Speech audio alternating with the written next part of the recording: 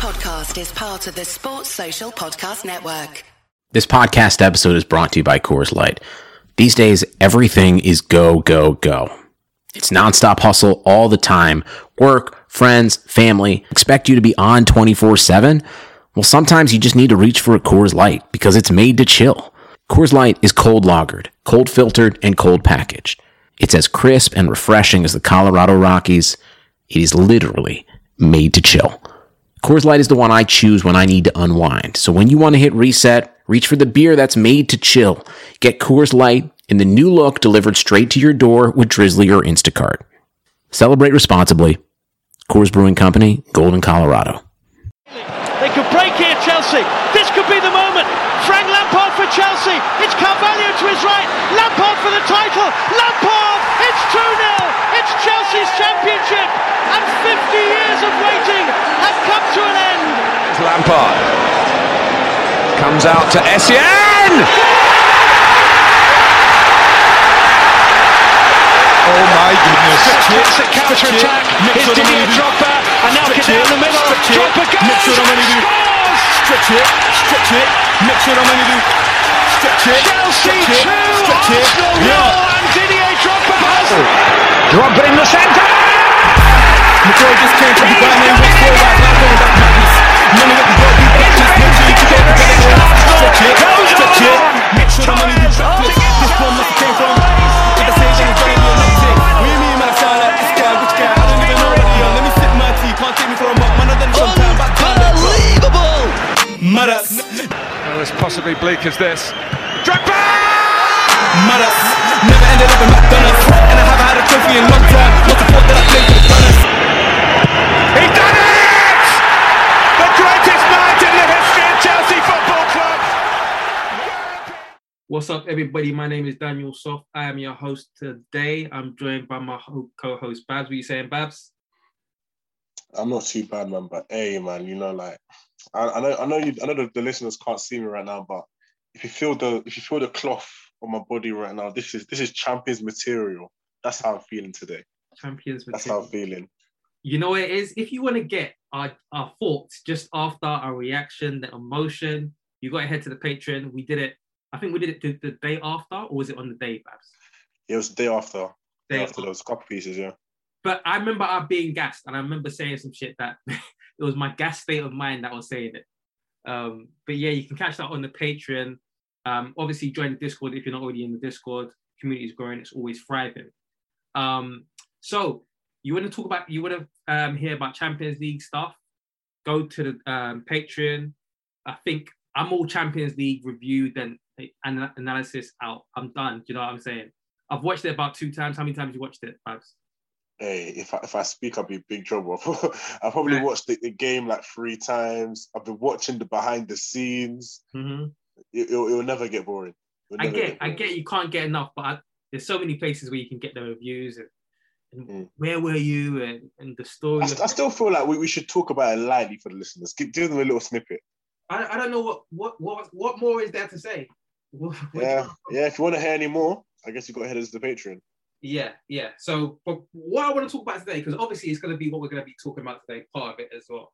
But I think where my head is at, and I think where a lot of Chelsea fans' heads is at, is what's next? Like, cool, we're back in business. A big trophy. Do you know what I'm saying? A big trophy. But the problem is, when we was doing all of this, history repeats itself, and was doing that 2012, 2021, and no one was believing us. All our rival fans was mocking us, saying they're taking all of this coincidence stuff. They thought we was going to lose, and it would be more like 2008 than it was 2012. But I think now everybody sees like these coincidences, not coincidences, sorry, these patterns happen. Everything that was happening in 2012, we kept on seeing it. More and more stuff started to come up. It's happening in 2021 too. So we know that history can repeat itself, but that can be positive and it can be negative. So I thought, what a good way to do this pod is to talk about what's next, and then also reflect if there's been any patterns in the past, and if there's anything we can learn from it. But we're just going to be talking about basically what a lot of Chelsea fans are talking about anyway. So I want to start first and foremost from the fact that we've won the Champions League. again since 2012. And this time around, we had a lot of academy players getting medals. Last time around, there were academy players there. I think it was the Boga, RLC. Not Boga wasn't there, but the RLC Christensen and Chalobah generation. Yeah, those guys were in the academy at that time, yeah. They were there, and I think they were celebrating, but they didn't get a medal. So my whole kind of question now, or what I want to talk about is, it does seem like, and we don't have confirmation on this, but it kind of seems like our academy might be broken up next season in terms of having a big batch of academy players there. So how do you feel about that? If you think about it, it was Mount, Tammy, Hudson, Tomori, Christensen too, Reece James. Next season, it looks like it might just be Reece James, Christensen, Mount. And I kind of want to know, because we all the whole Lampard season was all about bedding in these youngsters for the future, etc., etc. They've won a Champions League, they've got medals, but it does seem like there might be a little bit of a half an exodus. So how does that make you feel as a Chelsea fan, perhaps? I'm all for it, man. I'm all for it, man. Let them go get their minutes, If they can't be promised them here, they've got to go play, I do feel like, and I've expressed it before, but us as football fans, we seem to be quite selfish in the fact that we want all these marquee signings in certain positions whereby you have academy players that could probably do a job there. Well, you can't exactly complain that these guys are wanting to leave if you're not going to give them a smooth pathway, But, there's a lot of conversation that people say, the cream was rises to the top. I don't agree with that. A lot of people also say that, competition is good. And I do agree with that to an extent, because if you think about it like this, right? Okay, let's look at an Hakimi. You have Livramento there. And, if you have an Hakimi, a right wing back, you've already got Reece James there as well. You've already got Cho, who Tuchel seems to like there. So it does put him quite low down the pecking order. And yeah, he's still a young player, but I mean, you only have to watch for a couple of games to see that he has the quality to play first team football. And I mean, you only have to look at AC Milan being interested in him on a permanent deal.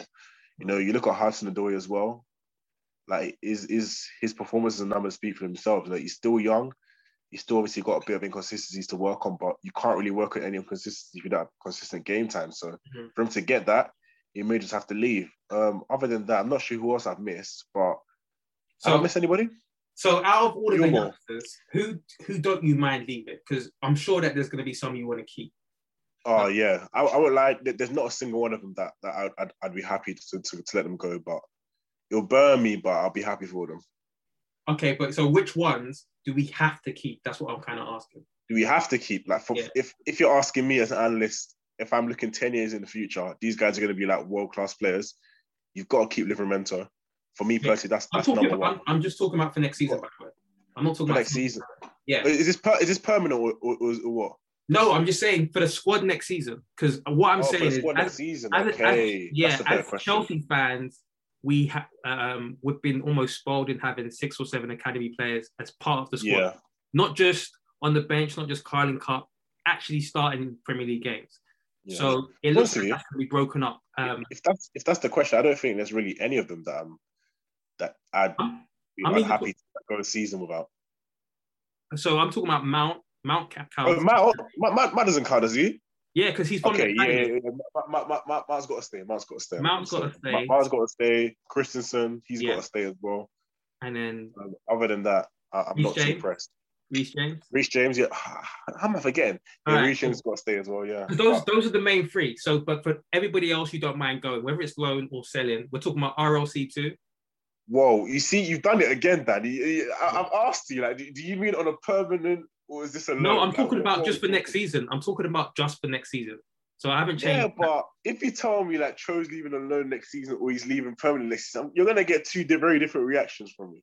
But all I'm saying is, give me both reactions. But all I'm saying is, who must we keep in the squad next season, and who don't you mind going out alone or leaving? I don't mind Loftus leaving on a permanent. I think it's for his benefit as well to go continue to get consistent games. Yeah. I don't mind Cho leaving on loan, but I know what a loan means. A loan, especially for a player of his talent. If he goes on loan and he loves the club that he's at, he's going to leave on a permanent, and I can't really hold it against him. Okay. What about Livramento? Because you mentioned Livramento. We've been linked to Dharma and Hakimi. What's your thoughts about Livramento? I think Livramento, is he 18? Yeah, he's 18. Is that old enough? Is that old enough to start for you? Yeah, especially when you look at his physical profile. Yeah. Not just his physical profile, his tactical awareness, his ability to play in multiple positions. You'd be kind of crazy not to want to have him in and around the squad because he can play left wing, right wing, left wing back, right wing back. You put him there and he's going to do it to a high degree. He's not just a utility player by name. He's literally top quality. Like I generally think that if you put him in, you won't see a drop off in quality when we play him. So for you, we must keep Livramento, and in terms of buying players over him, it's a no-no. It's a no-no for me. I'm sorry. Like, I know people love Hakimi, and I do agree that Hakimi could bring an instant upgrade in comparison to Livramento, but in the long term and what it could do for me, there's not like he like when you look at academy jewels, I think he's the one. Like if Chelsea fans want to get rid of him this early on, you'd be crazy to want to do that. Okay. All right. So in terms of that, I agree with you. I think for most Chelsea fans, we know that probably Christensen, Reece James, and Mount, they're the most established. It's going to be sad to see Tammy leave, but that looks like it's definitely going to happen. Hudson-Odoi probably needs start, so that makes sense. Loftus-Cheek probably still needs start, so that makes sense. I don't know who I've missed, but obviously Tomori's already gone. But yeah, it's going to be sad, I think. Gilmore, I guess. Gilmore's the interesting one. Yeah. He probably a very interesting one. He needs starts one. He needs starts too. Yeah, so it's interesting. I think when it comes down to it, I'd rather them play than not play. Do you know what I'm saying? If it comes down to it, I'd rather them play than not play. But going back to the past just quickly, it reminds me of Ancelotti, that season when we had Sturridge, Barini, Kakuta, McEachran, Matic, and Bruma. Because they were part of the squad, even though they didn't play as much. And then obviously none of these players really made it at Chelsea. But is there any of those names, Sturridge, Barini, Kakuta, McEachran, Matic, Bruma, is there any of them where you think like actually we should have kept them and maybe we should have started them? From a revisionist standpoint, yeah. Yeah. But because obviously because of like the age I'm at, the only player I really appreciated at the time was Sturridge. Like that was like one of my favorite players coming up.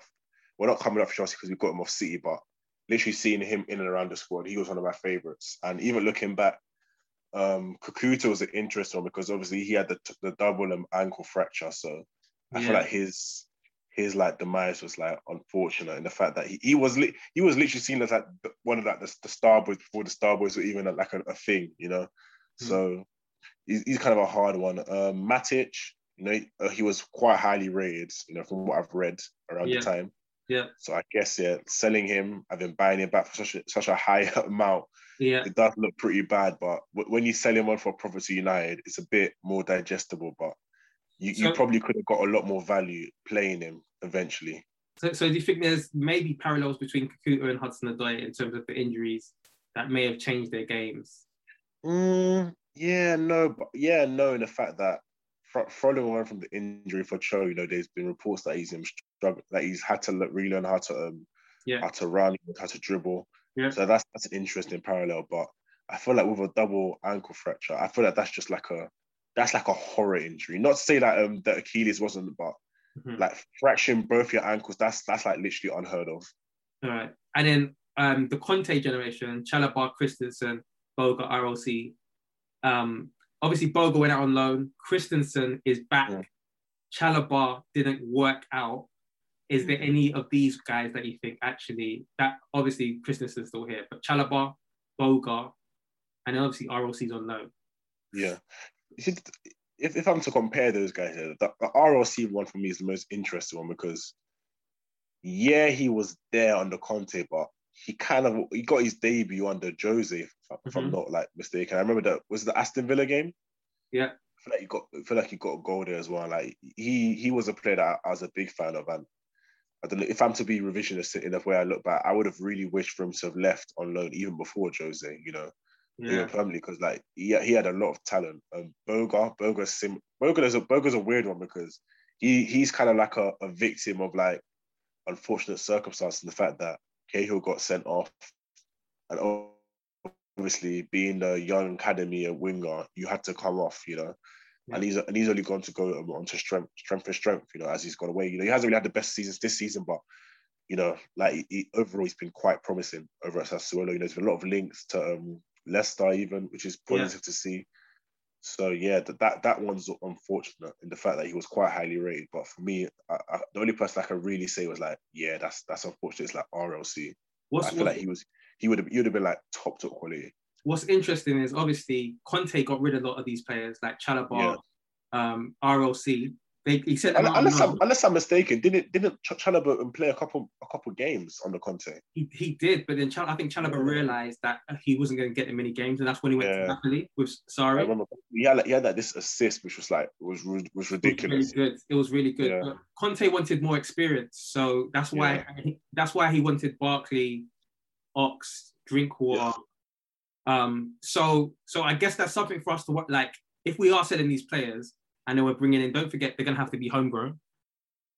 But I think we've got enough English players anyway. But if we get rid of these players and then we bring in these older homegrown players, it's probably not the way to go. But so the next thing I want to talk about is obviously Declan Rice seems to be a name on, Declan Rice seems to be a name on Chelsea fans' lips. And it seems like a lot of Chelsea fans under Lampard wanted him, which makes sense because Lampard wanted him himself. And now I'm hearing more and more that Tuchel is desperate for Rice too. I don't know how much I believe it, but do you really think we need Declan Rice? And obviously he played in the England international. The interesting thing here with the interest is that it's always reported that managers ask players often like what they think of a player, how they'd fit around the squad. And I feel like that's probably where the link comes with Declan Rice, in the fact that a lot of the academy boys are like probably friends of him from the time he was here. So obviously, if you were to recommend a player, I wouldn't be surprised if that was like one of the first players they mentioned. In terms of, so the question, do I feel like we need him? Yeah, do we because a lot of people are saying that we need him, or maybe to take us to the next level. Yeah, to be frankly honest, like we generally don't need anybody unless it's like a world-class player, and he's the furthest thing from it. Like what we need is a goal scorer. We're not a team that are leaking goals. Even under Lampard, like in the first half of this season, we weren't leaking. Like it was bad, but we weren't leaking goals. That was just structurally from the way he set us up. It wasn't because of like our midfield was lacking or our defense was lacking, and we needed a potential DM to go play centre back. It was structural, and our problem this season, last season, the season before that, have been goals. And if you want to fix that kind of problem, you don't get a guy that doesn't really contribute to chance creation and goals in general. I've heard people saying that number one, we need a vocal leader on the pitch, which is why they want Declan Rice, and number two, they want a more physical DM and also central midfielders that can shoot and that can also. Yeah, I can get that. I can get that. Yeah, but if you want a central midfielder that can shoot, I don't know why you're looking at Rice. And even if you want a leader, like we have plenty of leaders within our range. You've got Thiago Silva. I'm sorry to say, but you probably can't name 3 better leaders in world football right now than him. He's been through it all for the last 12 seasons since he came into Milan in 2009. This is a leader amongst men. Even Aspie, I'm not the biggest fan of him, but I do feel like he's a positive influence. And I'm not sure Rice. They're saying specifically vocal leaders. Yeah, but the thing is, right, even if you watch that game against City, you can literally hear Thiago from the sidelines on the pitch. You can hear Mount. You can hear Reece James. Like these guys are all vocal. I don't know what Declan Rice shouting is gonna do to help us. Like we're not a choir. Like we're a football team. Yeah. Like please, let's prioritize quality before when we want to go and make acquisitions. We're not buying players because that they're mates. Not that being mates with people isn't a valid thing, because I do think it's a good thing in terms of like squad cohesion. But if your biggest trait is the fact that you're vocal, you're physical. You can get everybody going. Like I don't really think that's like the kind of player that you should be going for. Okay.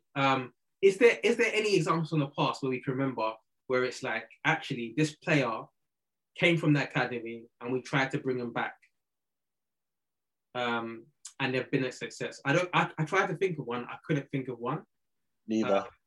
What about in terms of mates, where one of the players is like, okay, cool, this is my mate, bring him in England. Maybe Chilwell, because I know a lot of the... Yeah, that was what I was going to say. Yeah, and it worked out because a lot of the Tammy and Mount, they knew Chilwell from the under-21s too. Mm-hmm. And you can see like Mount and Chilwell hang around together. So, and we all know like it's part of it. There's going to be different cliques. It's the same way when we had like the African players with Drogba. Yeah, I was going to mention that as well. Yeah. Yeah, and so I get even under Jose, the small Portuguese contingent. Yeah. Carvalho, Pereira, sorry. And then back to our spine back in the day in terms of Lampard, Terry, Ashley Cole, Joe Cole. Yeah. So I get that. The thing with me is, as a defensive midfielder, let's think about on the pitch. Does he take us to the next level? And I'm thinking, where have we kind of replaced? Because I think a lot of people want him to come in and replace Jorginho as a DLP. Yeah. And I was thinking about the times we replaced the DLP with a more kind of aggressive, physical guy. And the one that kind of jumped up was Mikel for ages. People wanted a replacement for him. And then we sold De Bruyne in January and we got Matic. Do you remember? Mourinho. And I think it was kind of a success. People were happy, right? Yeah, definitely. It was a success. Another one, Bakayoko. Oh God!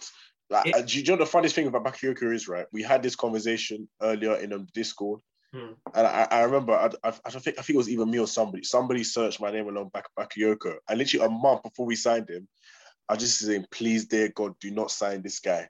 Yeah, same. Yeah, like I don't know, like how people could watch him and think he was the guy you want from Monaco. But as you were saying. Yeah, so my thing with Bakayoko is I was like, guys, we've just won the league with Matic. I've never been the biggest Matic fan. But I was like, guys, we've just won the league with Matic and Kante. Why do you want to mess with that? Just leave it. It works. Do you know what I'm saying? I was like, don't mess with it. Even if we buy Bakayoko, I was like, we have to keep Matic. We have to keep Matic. And then obviously Bakayoko comes in. Now, obviously this is a tentative link because Bakayoko is just the reason why it's a link is after we've done something big, like win the Premier League, we've just won the UCL, do we try to keep things the same or do we change it up? And that midfield core, do you remember? Stinky players, man. But also, do you remember with Conte, until we moved to the 3-4-3 with Matic and Kante protecting that area, we were getting slapped. Yeah. And so... Yeah. The Arsenal game especially stands out. Yeah, Arsenal and Liverpool. We got slapped twice. Yeah. But so the only thing is, because was that the Coutinho game? I don't want to remember it. I don't even want to remember it. But I remember it was like both of them that slapped us for like 3 or 4. But then we found something that works in midfield. And then I was really disappointed that Conte didn't fight hard to keep it the same going to the next season. And we've found something that's worked. So as much as, even if Rice or Tchouameni or whatever his name is comes in, I don't necessarily want to see any midfielders go out, just in case they don't work. Everybody was nailed on, apart from a few like me and you, that Bakayoko will be an improvement on Matic. He wasn't. So that's just a little thing to kind of remember in terms of, Rice comes in, what if he doesn't do well? What do you think about that? I mean, you probably just echoed what I've said, he's not exactly the guy that I'd want to come in. I get how people want him. Potentially he could be good. I'm not saying he's a bad player, but it's just not my taste, in DM. Not to say that I don't appreciate someone that can destroy. The funny thing with Rice is I don't think he's a DM. And I think if he wants to go to the next level, I don't think he should play as a DM. I think he's more box to box. Yeah. Like generally, and I don't know why anybody want like a DM there to be, because like when you watch Rice, he's a player that he likes to carry the ball and run forward. So I don't know why people want him there to do this unlocking of the attacking eights or whatever they call it. To be fair, when you're playing double pivot anyway, you don't necessarily have to sit. You can come. But I get you, right? But what I think is that a lot of the conversation around him has been centered around the fact that they want him to come in so he can move away from the three at the back. Yeah. So I feel like people are trying to like edge away from it now, like say, we need an actual DM to play a bit more attacking. Yeah, it's a weird one. It's like you can tell they want Rice for whatever reason. I'm not in control. If he comes in, let's see how it pans out. Anyway, the next thing I want to talk about, Lukaku. They told me Lukaku was coming, Babs. They told me it was basically already done. And then what happens? Almost like, if we're talking about throwbacks, or Streets are saying Roman smelt the United sting. That's what Streets are saying. But it's funny though, because I remember we thought Lukaku was coming under Conte too, but like all of the ITKs were saying Lukaku's already done. Roman is personally driving this transfer. Shout out to one of the accounts that we've been following. And then Lukaku announces he's not coming. So first and foremost, just in the present day, what's your thoughts about Lukaku not coming? I'm not really pressed about it, honestly. I'm generally not pressed. Like, I feel like the Lukaku trainers is long sailed, you know. Well, not sailed. That's like he's long gone. Like, I don't think that when a player rejects you once, you should go back for them unless they're like a top quality player. Yeah. Like if a Neymar rejects you and you go back for him, I understand it. Mbappe, I understand it. You know, what's his name? Sorry, like a Son or whatever player that you know you can see they've got like technical ability that you can appreciate. I'm not saying that Lukaku doesn't, but I just feel like unless it's like an undeniable player, I don't see the point in going back, especially when he's 28, so he doesn't really have any resale value. So if it goes wrong, then it's something you're stuck with again. Yeah. To talk about Lukaku, I think he's a quality striker. You know, I think he's done well in the Serie A. I feel like he should stay there. You know, it's a league that works for him. He's able to bully defenders. You know, I've seen man at the halfway line knock it around defenders. I run through on goal. Like I feel like, you know what, Lukaku, you know what, stay there. You know, get your goals up. Yeah, man. Get your stats up. Enjoy your time. You know, I'm not saying he can't do well in the Prem, but I don't want to be the club that takes the risk. You know. And because I just don't think he's an instant success like the way people say. I don't even think Haaland is an instant success the way people say. So like that's a good segue. That's a good segue onto the fact that it's not Lukaku. Then who for next season? What's your idea for the striking position for next season? For me personally, as I just said, you know, even Haaland's not an instant impact. It's going to sound a bit hypocritical, but for me personally, if you want to drop the bag on a striker, it's got to be him. You know, like the reports say he's unavailable, so I understand it. But I don't want to do this thing of whereby, you know, this player that we want is unavailable, so we're going to go and get like this random player who's probably not halfway as good. You know, like I feel like if we want to get a young striker, then you have to shop in the young striker market, if that makes sense. Like I don't think it's a thing of like, okay, he didn't work, so we're gonna go get Lukaku. Like that doesn't really make any sense. If it was up to me, I'd probably get a wide forwards. You know, someone that can offer goals, and it can be a secondary creator. Okay, If I was to go for a striker, you know, people, I've said it already. I'm not going to stop saying it. Isaac is the one for me. Like Alexander, Isaac. How do you say it? That is the striker I want.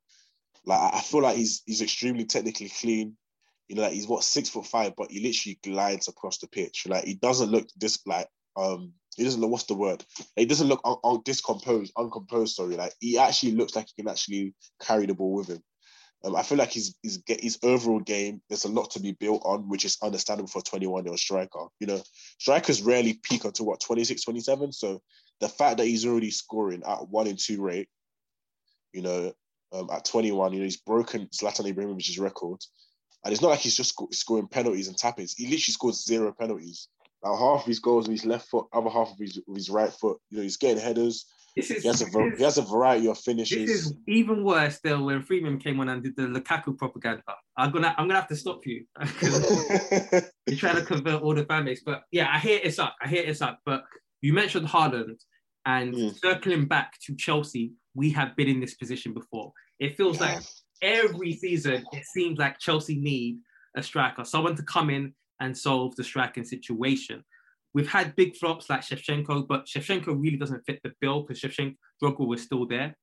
But obviously, Torres, Costa, Morata, Werner, people act, and it gets me, people act like Werner wasn't a striker signing. People don't even talk about Werner like a striker, but Werner fits those guys. He's in the... I feel like Costa, why'd you put Costa there? Sorry, no. So this is just examples of strikers. Okay, got you. I'll let you go. Some have done well, like Costa. In fact, one has done well, and because I'm not going to include Drogba. Drogba came in straight away under Mourinho. Obviously, Ranieri was there, bought Drogba. Maybe we can include Drogba, it worked. But so my whole thing is, in terms of avoiding the mistakes in it, and in terms of trying to get more of a winner like Costa, what do we need to think about? Because I mentioned in one of the pods earlier, Torres, Shevchenko, Morata, Werner. For me, in terms of their quality on the ball, they don't have much. A lot of their quality comes from running in behind. Yeah. Which, when we look at Lukaku and Shevchenko in Serie A, I'm older. You know what I'm saying? Milan was my team. Shevchenko was done. I was screaming at everything saying we shouldn't buy him. He's done. But he scored 4 goals in the Champions League in one game. And in the Champions League, like when you do something there, it's just everyone. Yeah, it's everywhere. It's a lot more out there. Yeah, but the thing is, as someone that watched Milan for 3 or 4 years, you could see that Shevchenko was done, but all of the players just knew each other so well. That's how the 4 goals came about. It's not like he had the speed anymore, but they knew exactly where Shevchenko was going to be. He knew exactly when the people were going to pass it. That's how he scored those goals. But I knew it would be a horror show if he came to Chelsea, and it was a horror show. But so there's that, the past it striker. Then you had Torres, again, past it, because he always was on the wane. Then you had Morata, who really didn't even really become a good striker. He was on his way there, but really and truly, he wasn't really good, I don't think. And then you had Werner, who was a bit of a weird one, because we all saw with both Morata and Werner, they were missing big chances. Literally, when we were signing and videos was coming out, they're missing chances. So the only other thing that kind of connects them, especially with Torres, Shevchenko, and even Morata, all expensive signings. So with Haaland scored an international break the other day, but I know it's internationals, but that was his first game, I think, in 5 games for Norway. And the same way with Werner, people believe that he was definitely not going to flop, and definitely he was going to be an improvement on Tammy. Now we've got to talk about Haaland, and we've got to say, okay, cool. 150 million, could he be put with more of the flops on this name than on this list than the winners? I mean, anything's possible, but I don't know, like the price, that price does scare me. I won't like that price to scare me. Like, for me personally, if you're going north for 100 M's, there's only really one forward I'd want. But I mean, you can't really wince at Haaland's record. If you look not just domestic but in the Champions League as well, he's the way he's played. But I do get what you mean into the fact that he's an expensive striker, and if you're bought for that price, like, you have to bang. You don't have to just bang. You have to bang at like a 3 and 4 rate. Like, we need instant impact. And the thing people forget, the guy's still young. Like, he's only 20 years old. Yeah. So, like, there's a lot of factors to his game he's gonna have to learn. He's different. He's different from a lot of these different one, yeah. Because we usually spend big money on people that are a lot older. Exactly. This is a young person, so if we spend big money on it, there's more time for it to, like, maybe first season it doesn't work, but 4 years down the line, we've still got 4 years to make it work. There's not that pressure to make it work straight away. And even if you look I hate to talk about footballers' mentalities, but he just seems like an absolute winner. Like, he just seems like a monster. Like, there's nothing that's gonna beat him other than himself, if that makes sense. Like, the media probably won't be able to get onto him. Like, I highly doubt it's gonna be listened to like rival fans or whatever. Like, I feel like he's a player that he's just like there, if you get what I mean. Also, strength-wise on this list, a lot of these players are more pandies. Not Yeah. to be insulting, but Costa, the one that is like ready Yeah. to fight. I Oh think, man, Costa was yeah, like, the funniest thing is like even when we had Costa, yeah, I had my complaints with him, but Yeah. when you look at some of these strikers, like we've had, I feel bad for people complaining about Costa. Then yeah, we need to avoid it. We need to avoid it. And one thing we definitely need to avoid, when we're talking about money spent, if you remember, exactly. if you remember Mourinho, he got sacked. Part of the reason is because Shevchenko was bought and he couldn't make Shevchenko work. Part of the reason why Ancelotti was sacked is because they bought Torres. Torres, yeah. Couldn't make Torres work. Part of the reason The, why... the thing with Ancelotti wasn't his like interest Aguero.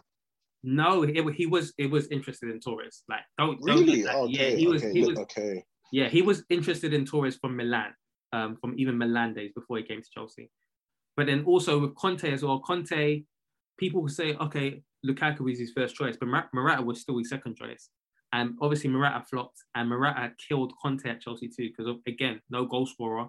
And if you don't have a goal scorer, then you're more likely to flop. So if Tuchel buys 150 million Haaland and Haaland flops, that's a heavy. Even if you look at Lampard with Werner, same thing. He bought him 50 million, couldn't get him to score.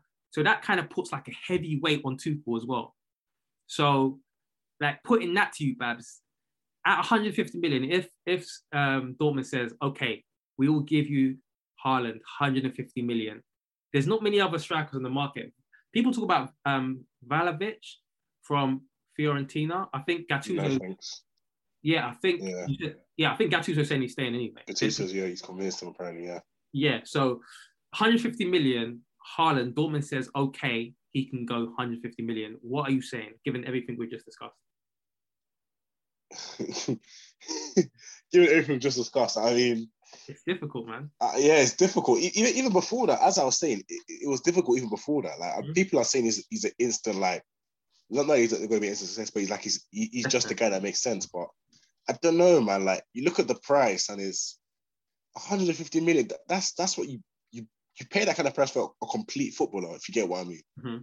Not saying that he doesn't have like good attributes, but if you're going to pay that kind of money, you want the player to be like technically clean as well as having all the other attributes like in terms of like goal scoring. So what are you saying? 120 million still too heavy? It's a tough one, man. It's a tough one. If it was 100 million, I'm all in. But that's not going to happen. That's not enough. Yeah, that's not going to happen, man. It's not going to happen. That's the problem. Like, so are you passing on him? Because I know obviously you're for Isak, but we're not even linked with him.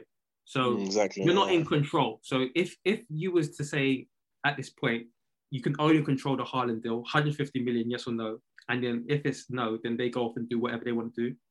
What are you saying? That's a tough question, man. 150 million all in. All in. Great British ones, straight from Roman's bank account. And it's going to put a heavy pressure because it's not just about, again. Hey, that's a massive pressure on Tuchel, you know.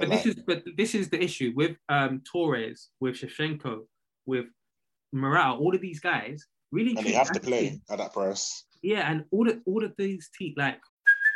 Hey, it's Kaylee Cuoco for Priceline. Ready to go to your happy place for a happy price? Well, why didn't you say so? Just download the Priceline app right now and save up to 60% on hotels. So whether it's Cousin Kevin's Kazoo Concert in Kansas City, go Kevin, or Becky's Bachelorette Bash in Bermuda, you never have to miss a trip ever again. So download the Priceline app today. Your savings are waiting. Go to your happy place for a happy price. Go to your happy price, Priceline.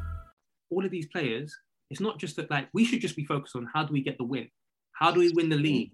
But then it becomes more about, we've got to get these players playing. And it diverts our attention and our aim from how do we get this win?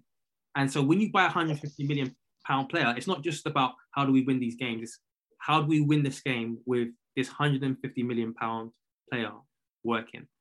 So that's kind of what you're buying into with a £150 million player, or even let's say 120, whatever. We've already got Havertz, that we've had to do that kind of with this season. Do we want another season of that? Is it worth it? Is it worth the risk?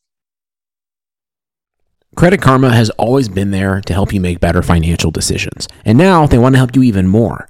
With the Credit Karma Money Spend account, you can be rewarded for good money habits. Credit Karma Money is a brand new checking account where you can win cash reimbursements for making purchases. Just pay with your debit card, and if you win, you'll be notified on the spot, and your Instant Karma cash will be added back to your spend account. Open your FDIC insured spend account for free. There's no minimum balance requirements, no overdraft fees, and free withdrawals from a network of over 50,000 ATMs. And when you make a purchase between June 8th and June 30th, you'll automatically be entered to win $1 million. Right now, visit creditkarma.com/winmoney to open your free account and start winning instant karma. Go to creditkarma.com/winmoney to sign up for free and start winning. That's creditkarma.com/winmoney. Instant Karma is sponsored by Credit Karma. No purchase necessary. Exclusions and terms apply. See rules. Banking services provided by MVB Bank Incorporated. Member FDIC. Maximum balance and transfer limits apply. Oh man, it's a tough one. Tough one. Because I feel like even when I look at the squad, like it makes it kind of awkward in the way we'd have to play. Mm-hmm. You know, because you'd have Haaland at striker, but Havertz has to start. Mm-hmm. Mount has to start. Mm-hmm. And that's 3 spots taken, you know, within the midfield and attack. And if you think about it, if Tuchel sticks to his formation, you know, 3-4-3, 3-4-2, whatever you want to see it, that means you've only got 2 more central midfield spots. Mm-hmm. So obviously that means that a Pulisic, you know, a Ziyech, you know, a Cho, they're not going to be able to start consistently. Mm-hmm. So it's a tough one. There's so many factors. The fact that you sprung this question is tough, but you know what? Like right now, and I hate making these desperate decisions, but if it was up to me, I wouldn't do it. You know what? I wouldn't do it. Good, because you should. I can't spend that kind of money on Haaland. Not saying that he's not a top quality player, because he is. Mm-hmm. I can't spend that kind of money on him. Yeah, because Haaland, I just can't do it, man. Haaland may work. Like Haaland, his finishing is cold. He does. This is amazing. It's cold. It's literally second to none. Yeah, he does. But what I think Chelsea should come away from acting out of desperation, which a lot of these transfers have kind of been. Even the Kepa transfer, that happened to be desperation. I don't think desperation works well for us. Costa, Cesc, that was done really early. It was well planned. Yeah, very early. The Torres one was out of desperation in January because Drogba and Anelka weren't scoring. The Werner one, kind of desperation as well. Not necessarily desperation, but look, we're not behind the scenes. But it seemed like he was going to Liverpool. And then next minute, he's coming Chelsea. So I'm not going to say it's desperation, but was he really like the first pick striker? I don't know. So yeah, with Haaland, it seems like we've been chasing for a while. So it won't necessarily be desperation, but because we were interested in him before he went to Dortmund. But to operate at the top of the market where you have to pay 150 million, that's a big weight that has to come off. It can't be, oh, he's young, he needs time. It kind of has to come off. That's almost like double. Yeah, I can't lie. It would make me very, very sick if I seen our fans doing that after spending that much money. Yeah. So all right. I would feel bad.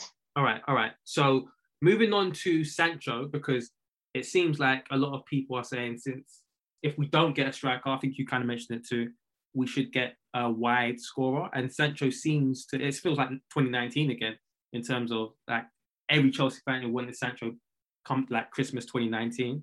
And it seems like more and more people are saying, bring me Sancho. But Sancho seems close to Manchester United. The only thing that gives us hope is Man United, they seem to be a bit more tighter. They don't want to pay money up front. We hear that Dortmund want money up front. We know that Sancho is a Chelsea fan, or was a Chelsea fan at least. We know we got that. We know we got that money up front. We know we can. Right, we can do it. We can do it, especially after the Champions League win, baby. So, what were you saying about the Sancho links, and just in general, the kind of let's buy a wide striker rather than 150 million Haaland? I like the links. You know, I feel like he has a lot of parallels with like a Hazard, not in terms of play style, but the fact that he makes good decisions consistently, and that's something that we need to value as a team going forward. Because if you look at the top teams operating in the market, like those are the kind of players that you tend to buy. Yeah. You know, in an attacking position, you don't really spend that kind of money on players that are like making rash decisions. So he's like probably he's top 3 if we're talking like in terms of like wide players that make these kind of decisions. And if you look at his numbers consistently, you know, I hate combining stats, but 30 plus goals and assists in 3 seasons. You know, people are saying the Bundesliga attacks, but his performance in the Champions League have been just as good, you know, against teams like against Barcelona, Sevilla. You know, he's performed. And having a play like that, it would be good, but there's still drawbacks. Because you look at the way our team is, you know, there's a lot of mess. You know, there's a lot of a mess if you look at our wide forwards. You know, we've got what... We'll come into the mess later, because I think we've got a question about that. We'll come into it later. But so with Sancho, you're saying it makes sense partly, and we'll come into the mess later. Is there any other drawbacks? Any other drawbacks? Potential that he doesn't, you know, acclimatize the league, which I'm not really worried about, because I think I have like 100% certainty, not 90% certainty that he will do it in the league, because the way he plays, I feel like his kind of style, it translates. He doesn't rely on getting in behind. You know, his kind of play is behind the ball. Yes. You know, in comparison, like a Werner. So Bundesliga attacks people like to make. You know, you got. Let's be analytical. You know, let's look at football how it's supposed to be looked at. You know, so he's a behind the ball player. So I feel like a lot of his qualities transcend, you know, to the league. So looking back at Chelsea's history, what would you say are moves? I think you mentioned Eden already. I've got on my list as well. I've got Robben as well, and I don't know. I think we've had good history in this area in terms of a young winger that's supposed to be one of the best young wingers in the world. Salah, you know, he didn't work out, but even Salah. Even Salah. So I'm happier with this move than even at the time, like Sturridge. You know, Sturridge, he was playing inside forward at the time. Yeah, I know he's a striker, but I think the difference with Sturridge hadn't played many games in the Premier League. With Hazard and Robben conquered the Dutch league. He was the biggest talent. United and Chelsea was after him. It was a long time ago, but at that time, for a young player, when you moved for 11, 12 million, like with Cristiano and like with Robben, that was because you dominated your league and you was the best in your league and all of the best teams. So I think, and Eden as well dominated the French league, and it was like, when is your next move? And I think it's the same with Sancho. Sancho, one of the highest sought after young wingers. So in terms of history, it's on our side, this move. Like so far it's worked out. And one of the reasons why I think it works out more for us than wingers, because everybody asks, what is it with Chelsea and strikers? But with wingers, we don't tend to buy expensive wingers that run in behind. But when you're buying wingers that can take people on. Yeah. And I think that's probably one of the reasons why our winger signings have worked out better than our striker signings, because we've bought so many in-behind merchants, and I feel like I don't want any more in-behind merchants. The thing is with Haaland's not necessarily an in-behind merchant. He's more of a bully. Yeah. So maybe a Haaland can work. Maybe he's more like a Costa. Maybe that can work. But I definitely think winger-wise... But even to go back onto that, as a player, in case people want to come and attack me, I have no worries about him as a player, but that price... Yeah, it's crazy. Yeah, it's crazy. And our history tells us, let's not operate at the top of the market. But obviously Havertz worked out, but let's move on to the mess you was talking about. So yeah, you want to talk about the mess. We have so many attackers. I think we've got like 8 attackers currently. Hudson-Odoi, Ziyech, Werner, Giroud's still here, I think. Tammy's still here. Pulisic, Mount counts too. Batshuayi's coming back. There's a lot of players, man. But just in the squad right now. So just in the squad, I think we've got one more. I'm missing someone. But I think we've got 8 attackers for essentially 3 positions. So Tammy and Giroud are going. Do we buy a replacement? People are saying buy a Haaland or whatever, but really and truly, Werner and Havertz, they're 2 strikers. I know people don't see Werner as a striker, but Werner's still a strike option. He played up front for us against Man City. So already we've got 2 strike options. Obviously, we've got youth as well. I'm hearing talk about Broja coming back, but really and truly, we need to cut these attacking options. You was mentioning before, right? The mess. Yeah, sorry about that. So yeah, I feel like the way our attack's constructed at the moment, if I look at the end of last season, I feel like it was actually in a good state. It was in a good state, in my opinion. It was in a good state. I feel like it was just like that one piece away in terms of like an out-and-out goal scorer if you wanted to upgrade in Tammy. But I do, if you look at the way our attack is set up now, like I just feel like there's no real like clear defining positions, if that makes sense. I don't know if that's making sense, but if you look at the three positions up top, I can't say, okay, this player starts here, this player starts here, that player starts here. You know, people be like, oh, you know, Werner, he can start here, but I feel like he makes a lot of impact starting there. Or like Havertz, oh, you know, he can play in the false nine, but if you play with a false nine, you can't play X, Y, and Z. Like, and you look at what Werner's return, what, six goals in 29 starts, 35 appearances. It does scream a lot of worry in terms of like how our attack's made up, because let's say we do sign a Haaland. The likelihood is that Werner will stay and Werner will start, because you're not going to bench the guy that's on 200 plus K a week. You know, you're not. It just doesn't happen.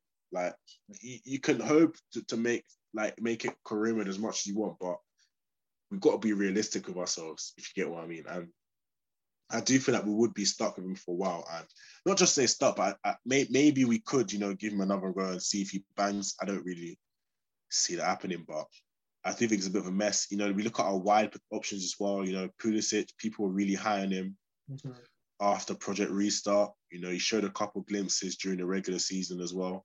Jesus, I sound like I'm talking about basketball here, but yeah, he showed a couple of glimpses earlier in the season that he could be a good player. You know, you look at his return last season, 9 goals in 20, you know, 9 goals in 19 starts. You know, I know you got one off the bench against Aston Villa towards the end of the season. That's elite. That was like a 0.4 goal return. Like that's a really good. That's nearly 1 in 2. So you were expecting him to kick on this season and really like go for it, you know, in terms of like getting around 12, but he hasn't really set the world alight. And I know a lot of it's been down to injuries, and that seems to be like a bit of a common issue with him.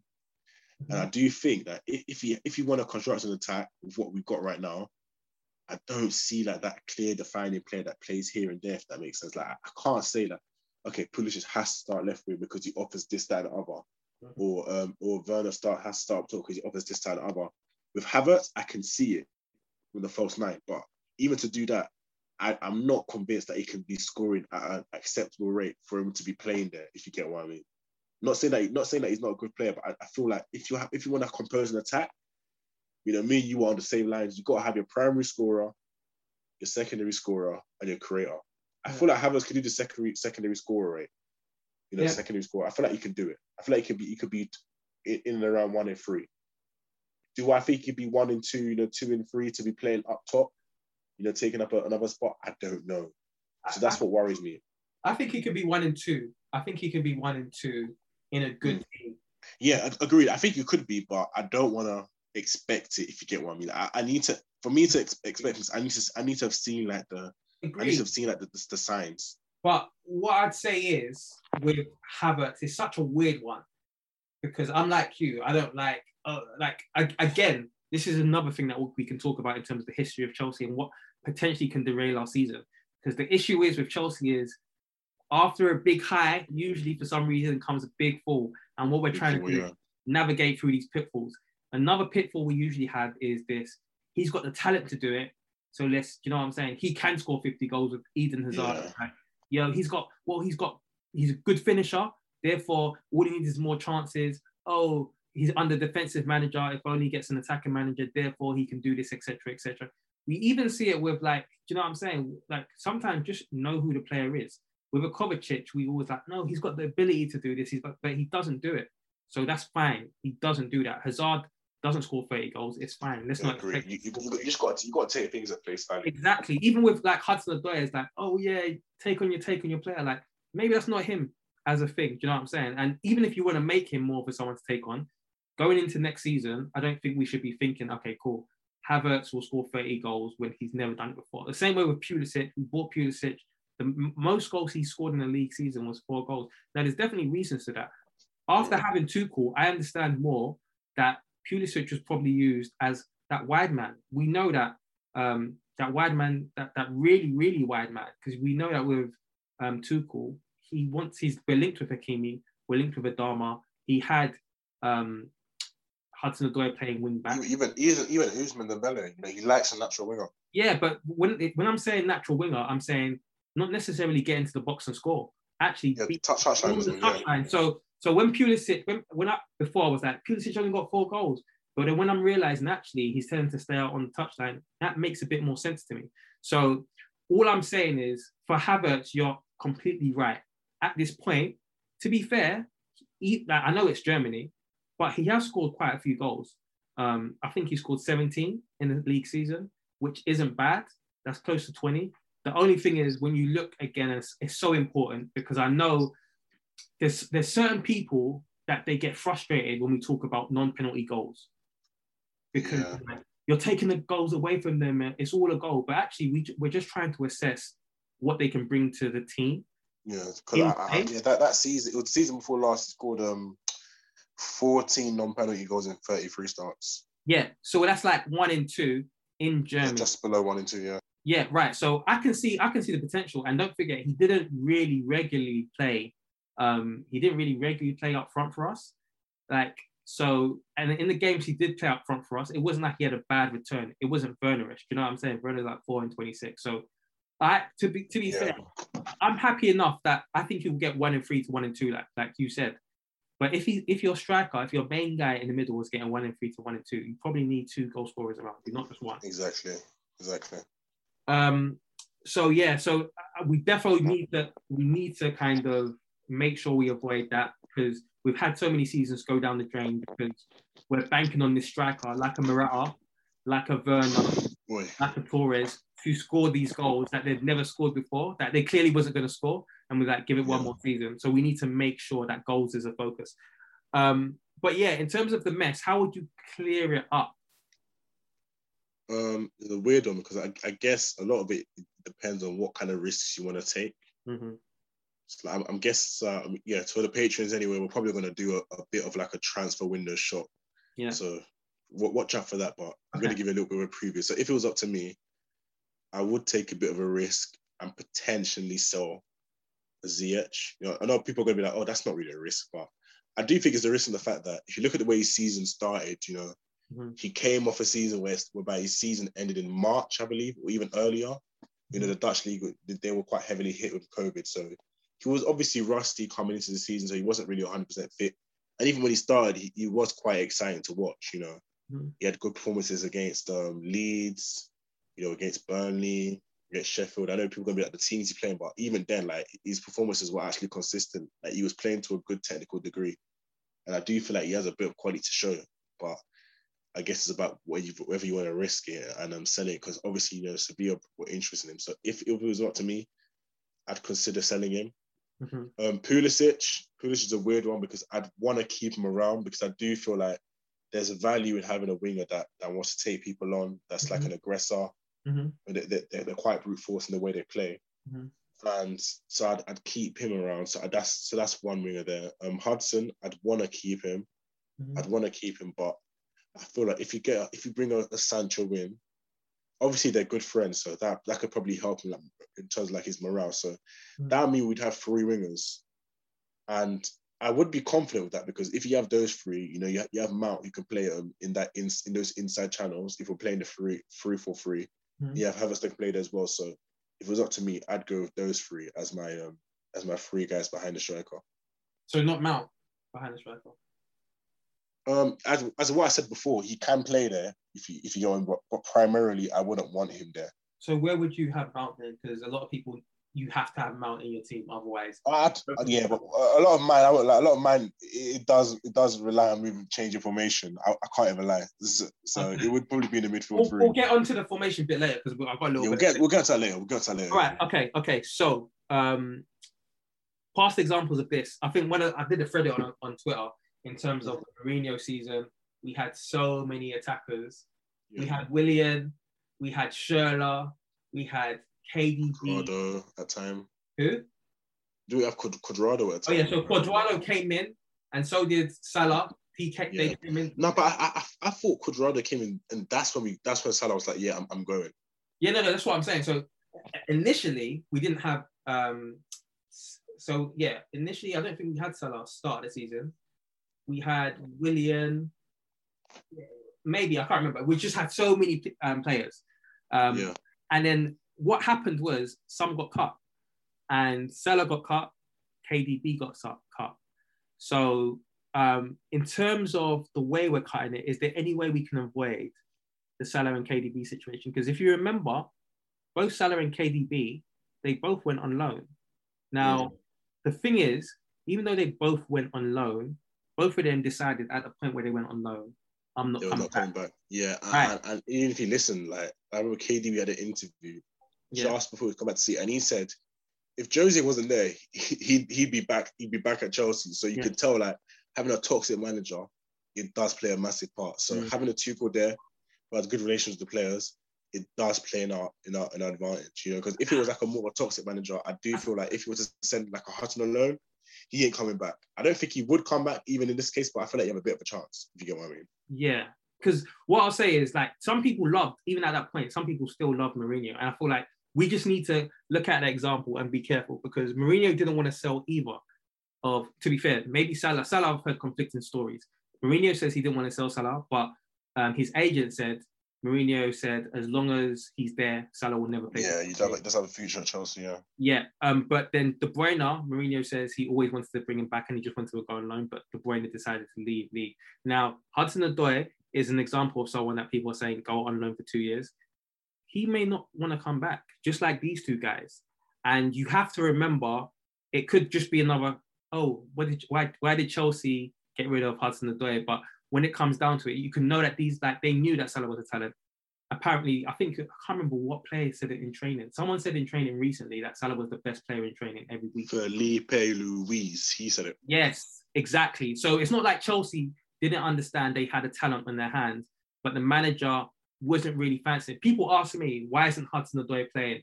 There was a clip on Twitter where it showed his passing ability, and they're like, why wasn't he playing? Why wasn't he playing? Sometimes you don't fit for whatever reason into the manager's hand, and then people say it's multiple managers now. It's happened with other players at Chelsea with multiple managers. The thing is, right now, certain players like Salah and KDB, they said, listen, I just want to play. I want to go where I can play. And I think with Hudson-Odoi, he seems okay, but he might decide, I'm going to go where I can play. If he goes on loan for a season or two, it might be the last we see of him. But that's it's such interesting, because if you look at KDB, he went on loan at a similar age, I believe. No, he left permanently at a similar age at 22 to Wolfsburg. So you do want to be careful, because if Cho does go on that 2 year that people are screaming for, I don't see why he wants to sign a new contract. You know, I don't see why he wants to come back. Because if you're telling me you want me to go on loan for 2 years, that just means you don't think I'm going to be good enough for the squad for 2 years. So why would I want to stay? Yeah, this whole loan Hudson-Odoi thing, you have to understand how dangerous it is. I feel like a lot of people play like a football manager, you know, a career mode, and they forget there's a big people element to football. Yeah. So another thing, we talked about formation, and in terms of you're saying you in your head we want to play a different formation. So tell me. Yeah, but okay, I'll tell you why. Not that I don't appreciate the formation. For me personally, I'd stick with it if it's working. Let's keep it going. Mm-hmm. You know, people are going to try and draw parallels to a Conte, like, people sussed it out. But I feel like I don't know. That's just so lazy to me, because if you look at a Conte, right, let's look at his style and the way he plays. So he likes to play bringing out from the back, but one of his main weaknesses in the way that we played was the fact that the moment you press high against us, we were not going to be able to do anything. I don't know if you remember, there was a game against Huddersfield. We struggled. There was the Bournemouth 3-0 as well. And I do feel like we were Conte this for it about if you press those wing backs, there's not really much option for him to do. So, but I don't think that is as fair as a comparison to say that would be sussed out.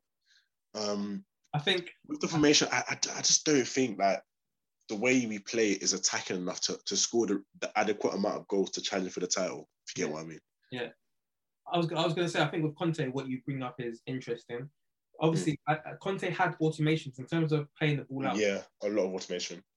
Yeah, so like if you can, with automations as a manager, an opposition manager, you can find patterns and it's easy to break down. Whereas I think with Tuchel, it's more like you find as from what I'm seeing, you find solutions. So maybe we're more resilient in that regard. However, I'm so interested in this kind of formation switch. So why do you so you want it because you feel like we need to beat smaller teams and therefore we need to break them down? I didn't say that. I just said I don't think we played in an attacking way to score the adequate amount of goals. Yeah, so therefore we need to switch formations to play more attacking, right? That's what you're saying. It's not really what I'm suggesting. It's what I'm hoping, if you get what I mean. Like I don't think it's like a direct thing like 1 + 1 = 2. Like it could be a thing like if we change formation, we may completely break down and we're not scoring goals even then. But I guess you could say that the direct fix to this solution to play a bit more attacking, I guess. Mm-hmm. Yeah, I guess it depends on how you wanna shape it. We did talk about because it's not necessarily formation. Formation, obviously, you can just have an attacking right wing back, and that's probably why with Adama in them. But in terms of like, if you were squeezed to get an Adama instead, would you not just be happy with that? Ugh, I don't want Adama, man. No. Okay. What about Livramento or Hakimi? Whatever. Just an attacking right wing back, 3-4-3. Then would you be happy? Yes and no. Why not? In the fact that I feel like to get the best out of some of our players, like let's say like a Cho, for instance, I don't think like I think he could work like inside channel, but I feel like a lot of his best game comes when he's able to play out wide and stretch defenses. And like a Chilwell, for instance, he loves the touchline as well. Mm-hmm. But if you look on the opposite side, if you look at like a Reece, he likes to be inverted. Mm-hmm. And for me personally, I don't think him and Cho work together out wide. Mm-hmm. I know a lot of people like to say that they do, but I don't think it really works in terms of like the angles. Like they create the exact same crossing angles.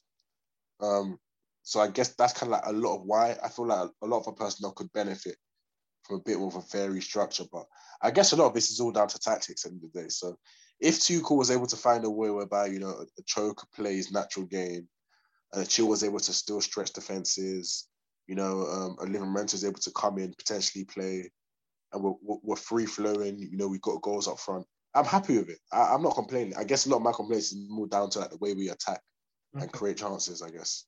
All right, so if it is a 4-3-3, what is your front three that you're looking at? And by the way, we've just been linked to Patson Daka if the Lukaku and Haaland move doesn't come on. Interesting. That's not a Chelsea signing at all. Yeah, because why is it not a Chelsea signing? Because we rarely ever try to get players early, if you get what I mean. Like just before they get that middle move. We did try. I think we did. From what all reports, we did try to get Haaland straight. Yeah, we did try, but what I should say for try, I feel like we don't do it. That's what I'd probably say. But we've done it before in the past, and I know we've had that conversation like in the past about saying like, you know, these kind of signings, but I guess it depends like how the club operates now. I think we've done it. I think we do it. Sometimes it's difficult. In recent times? Yeah, I think Michy was one of those signings. Ugh. It's taking a chance. Marseille, you know, 35 mil. Yeah, all in. That's not a chance. That's an expensive signing. But this is what I'm saying. Daka's not. How much do you think Daka's going to be? Yeah, true. Yeah, you know what? I think it's the same kind of signing. Right. Yeah, fair enough. Yeah, and even like with a Demba Ba, do you know what I'm saying? Chelsea do this a lot, and these players tend to, because they didn't cost that much, even though they cost like enough. Yes, you're right. It's the whole like profile reputation. But they don't necessarily get the exactly. flourish. Exactly. We play players way too much off reputation rather than what. Yeah, but we defo do. So like, if Daka was to come in, we'll probably see a thing where he'd be a bench player for Havertz, and they're trying to make Havertz work more because he costs more, and then Daka will be used as the second striker, just off the money. I guess the interesting thing with Daka is I haven't really watched him enough to make a proper judgment. Yeah. But he does look to have a good all-round game, which is a positive to see. Okay. So just on the formation quickly, I look back in our past to see if we can learn anything from the past Chelsea teams about formation switch. And formation switch that I remember, obviously, if a lot of people think about Conte, but that was in the season. It wasn't like a plan. Are you going to say Jose? I'm going to say Jose. Yeah, I knew it. Tell me about it. Speak for me, since you know what. No, you go. You go ahead. So all of a sudden, I think it's more because of Robben having injuries. Jose decided, I'm going to play a diamond. Now he's won two. Yeah. He's won 2 leagues with the 4-3-3, and Robben's been crucial in that. in those 2 league wins. In fact, the third season when we didn't win, Robben had a decimated season. And obviously Mourinho was so unhappy with Robben's injury. Like, Robben couldn't control it. He didn't get injured on purpose, but he was so unhappy with Robben's injury record that he decided, I'm going to create a formation to play without Robben.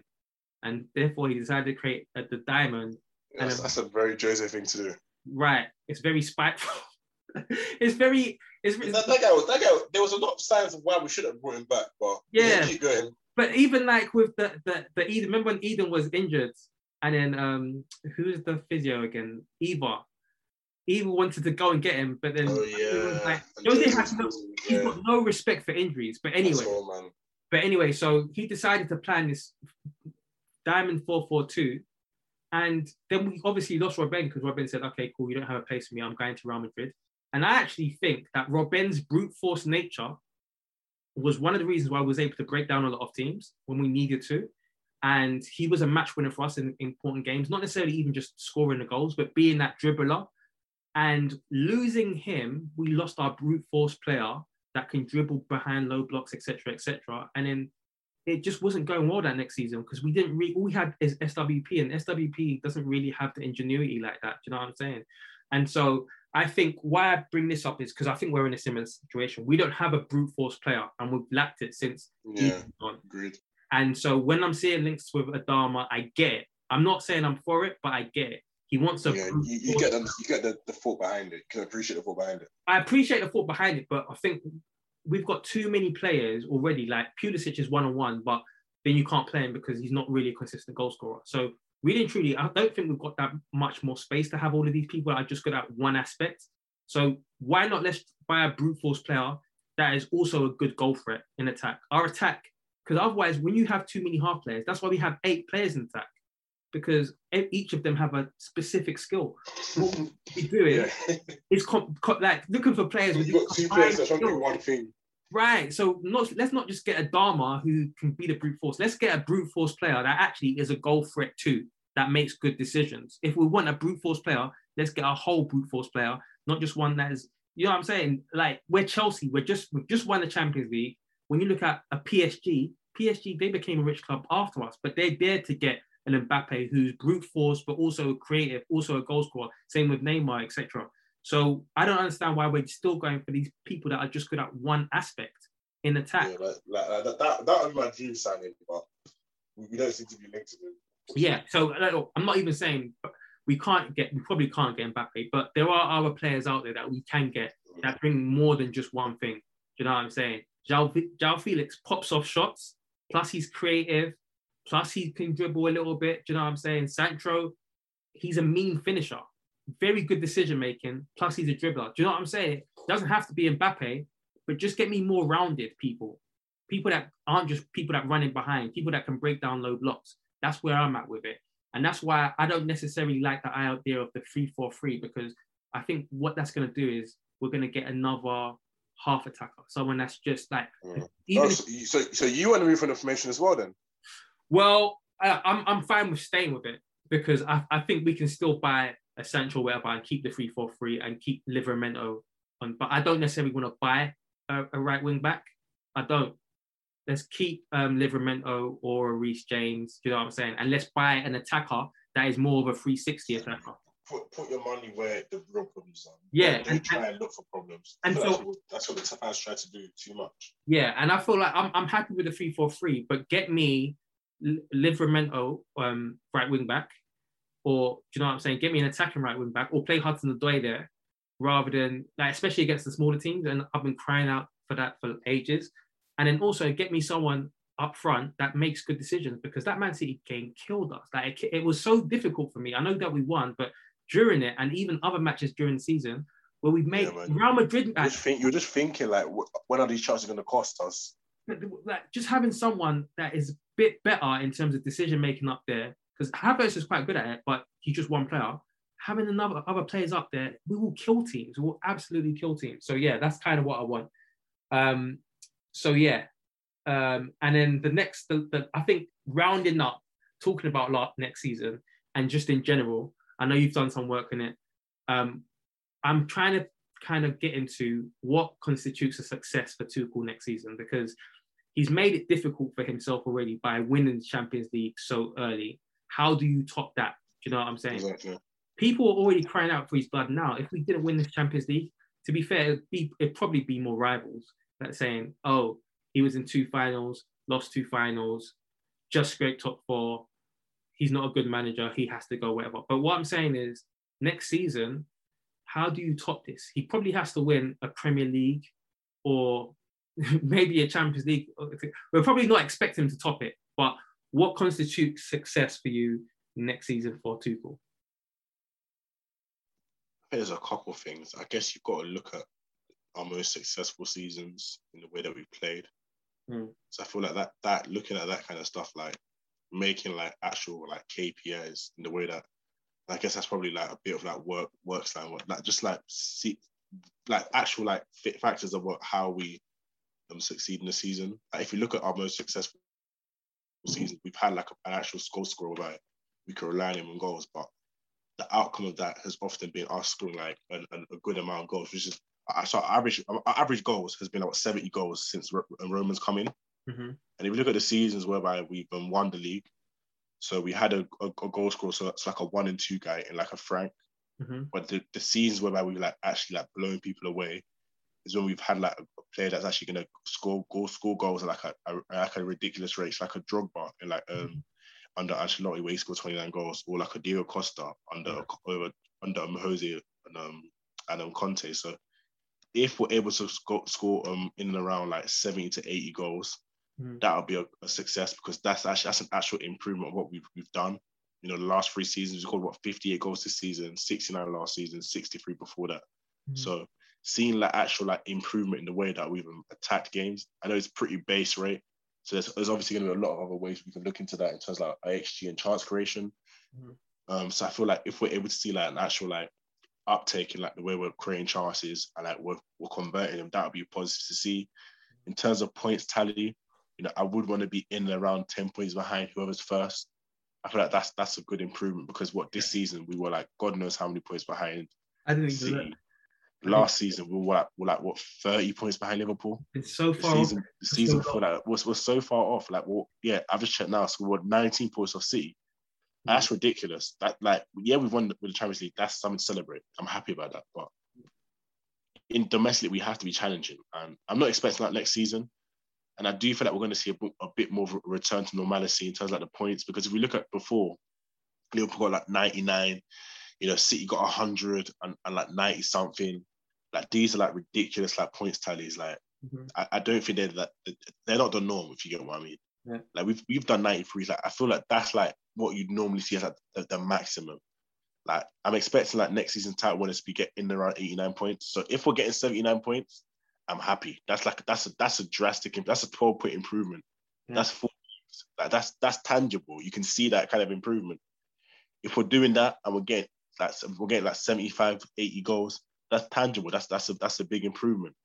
A lot of that as well. So not just like the numeric stuff, the actual stuff you're going to look at, seeing us actually going at teams in a more methodical way. Because I do feel like sometimes we don't go at teams enough, like against like the lower level teams, like at Southampton this season, at Leeds, at Brighton. And I guess that's a lot of that's also going to be down to consistency and who was playing up top in our attack. It's like seeing more like intangibles and the fact that we were actually like looking more threatening. That'll be an improvement for me, you know, in terms of what we see. So yeah, getting that in and around 10 points, you know, that mid-70s, you know, low 80s, that's like a massive improvement. You know, getting the goals in, you know, getting a functional attack, that's like that's a tangible improvement for me. I don't know about you. No, you make good points, because the Ancelotti season where we scored all of them goals, 105 goals, ridiculous. 105 goals, but we know that a lot of the time, most of the time, it was Malouda, Anelka, Drogba. That was Lampard went crazy that season as well, though. No, but I'm talking about in terms of front three. Lampard, exactly. Consistency in our attack. Yeah, you're right. Consistency was there. And then what was the other one you mentioned? The Conte one? Conte season. So what? Pedro, Hazard, and Costa. It was consistency there. Do you know what I'm saying? It's not like they were the only 3 playing. William came in for them. Joe Cole and whoever came, like maybe it was Kalou. and Sturridge came in for Ancelotti, but it was a main three. And I feel like we need to get a main three. And that main three needs to score goals. It can't just be a main three. Like Werner could be in the main three. It could be Werner, Mount, and then Havertz. Is that enough goals?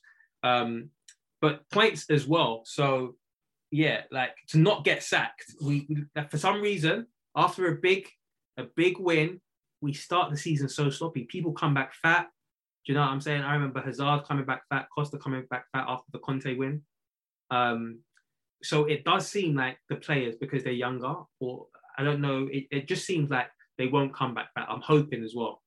And there's a Euros as well. So and a Copa America, etc. So yeah, that's a new advantage having an international tournament. I don't know about you, but the best season we saw from Hazard was literally like right after the World Cup, and I feel like there probably is like a bit of a trend there, you know. Exactly. So like because we've won something, we still want to come back hungry now. And even then, like, sorry to disturb you, but I do feel like I don't want to harp on about him, but I feel like a player like Mount, right? I know he's not going to come back and take the piss in terms of like his fitness, etc. Like you know he's going to be mashing work. Reece James as well. Yeah. People are talking about his fitness last season and his concentration. Mm-hmm. Early this season, he was epic before getting injured. You know, like he looked up to scratch. And I do feel like these like young guys, like they do take it seriously. If you get what I mean. Not saying that other players don't, but I feel like we've already seen a bit of like an uptick in that. Yeah, I think like the profile of our players at this point, we don't have that many. We've got hard trainers. Maybe that's credit to Lampard as well, given the credit awards. Maybe that is credit to Lampard as well, because we don't necessarily have. I'm thinking of players that might come back unfit. To be fair, a lot of people want Sancho. Sancho is one of those players. Sancho is one of those players in the off season that enjoys himself. Now, obviously, there's the Euros now, but he is one of those players, and he's obviously not a player our player at the moment. But yeah, like what you were saying, a consistent front three for me is important. A scoring front three, consistent front three, having that striker that you can rely on for goals, whether it's a wide forward or a main striker, that is fundamentally important. But do we go and do we try to buy, 150 million Haaland and have to make it work? It's difficult. But to round it up, because we do want to avoid tanking. So we haven't like won the league on the back, like, twice on the back or whatever, what they call it, back to back. Since Jose. That was an example of where we won something and then we came back again. Now, obviously, Jose done it. He's the special one. I've been affectionately naming Tuchel the special two. Jose came in and he said, I want to win stuff straight away. That's exactly what Tuchel said. I want to win stuff straight away. So are you expecting, because sometimes I've seen it with City, I've seen it with Liverpool, they win one thing and then like dynasty. So looking forward from what you've seen thus far, are you expecting us to win something big next season? Because Tuchel's put that pressure on himself. He wants to win big trophies. Are you expecting that for next season? I'm expecting that, no.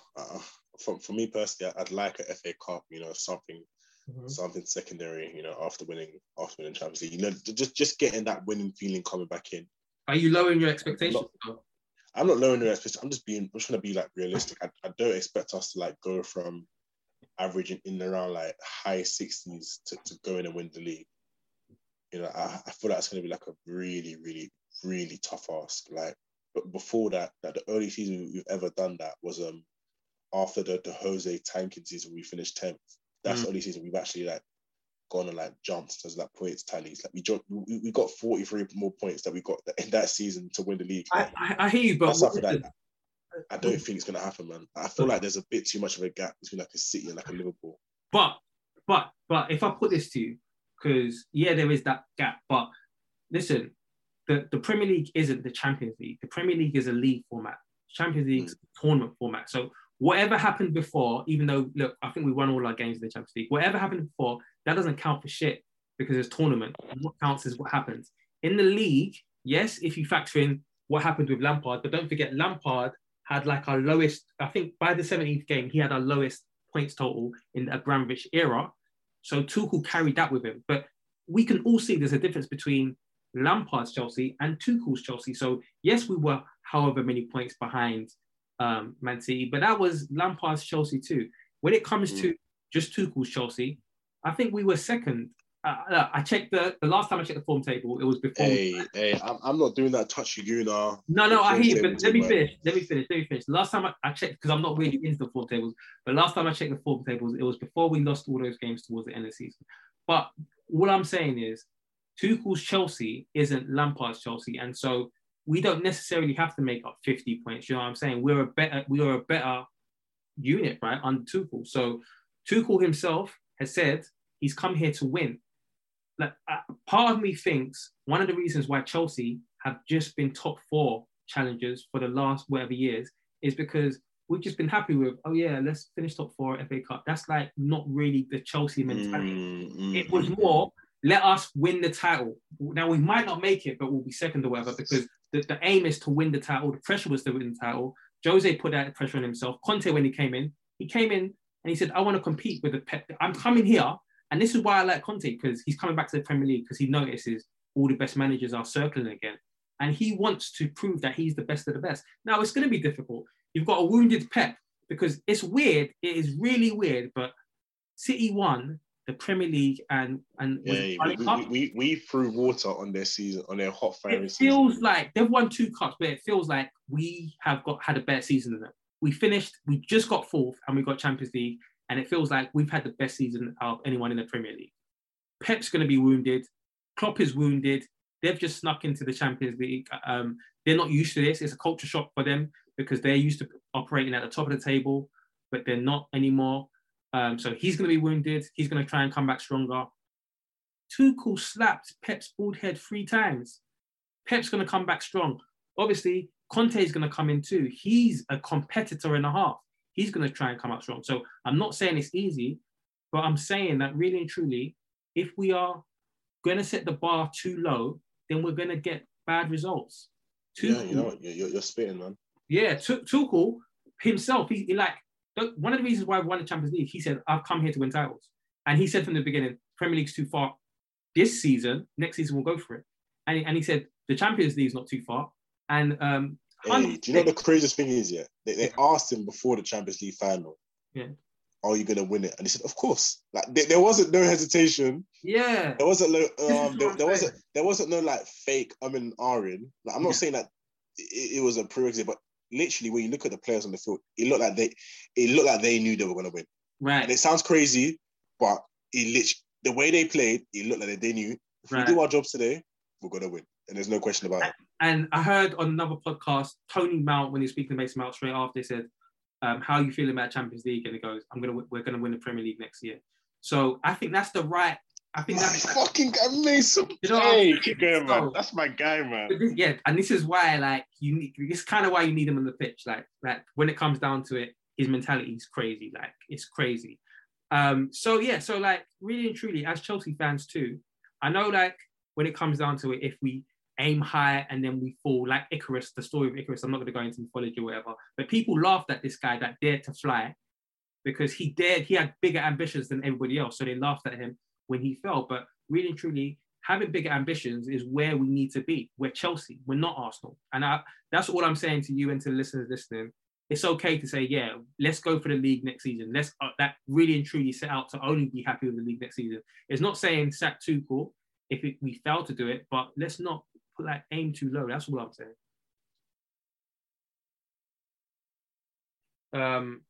Cool. So we've just done we thought we'd mix it up rather than just talking about the same things everyone else is talking about. Also bring in what happened in yesteryear. Babs, thanks for joining me. You can catch me and Babs.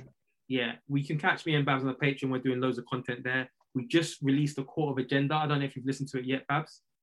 Hey, I've got that ready for me to listen to tomorrow in the gym. Cool. I'm excited. You know, Olu, he loves the Kai Havertz agenda, not the kind that a lot of our fans are going to want to hear. So if you guys want to hear that, hey, you know where to head out. If you guys want to hear Dan's statistical report on what players he wants to get, you know, you guys saw that I was answering the questions, but if you want to hear what Dan has to say, check out the Patreon. And if you want to have a little bit of a cheeky extra show, a Saturday extra podcast, you know where to head up, man. You don't need me to remind you. There's content. Head over to the Patreon. there's content there for you. I'm proud of the Patreon because we've got into a really good spot right now. We're getting good feedback.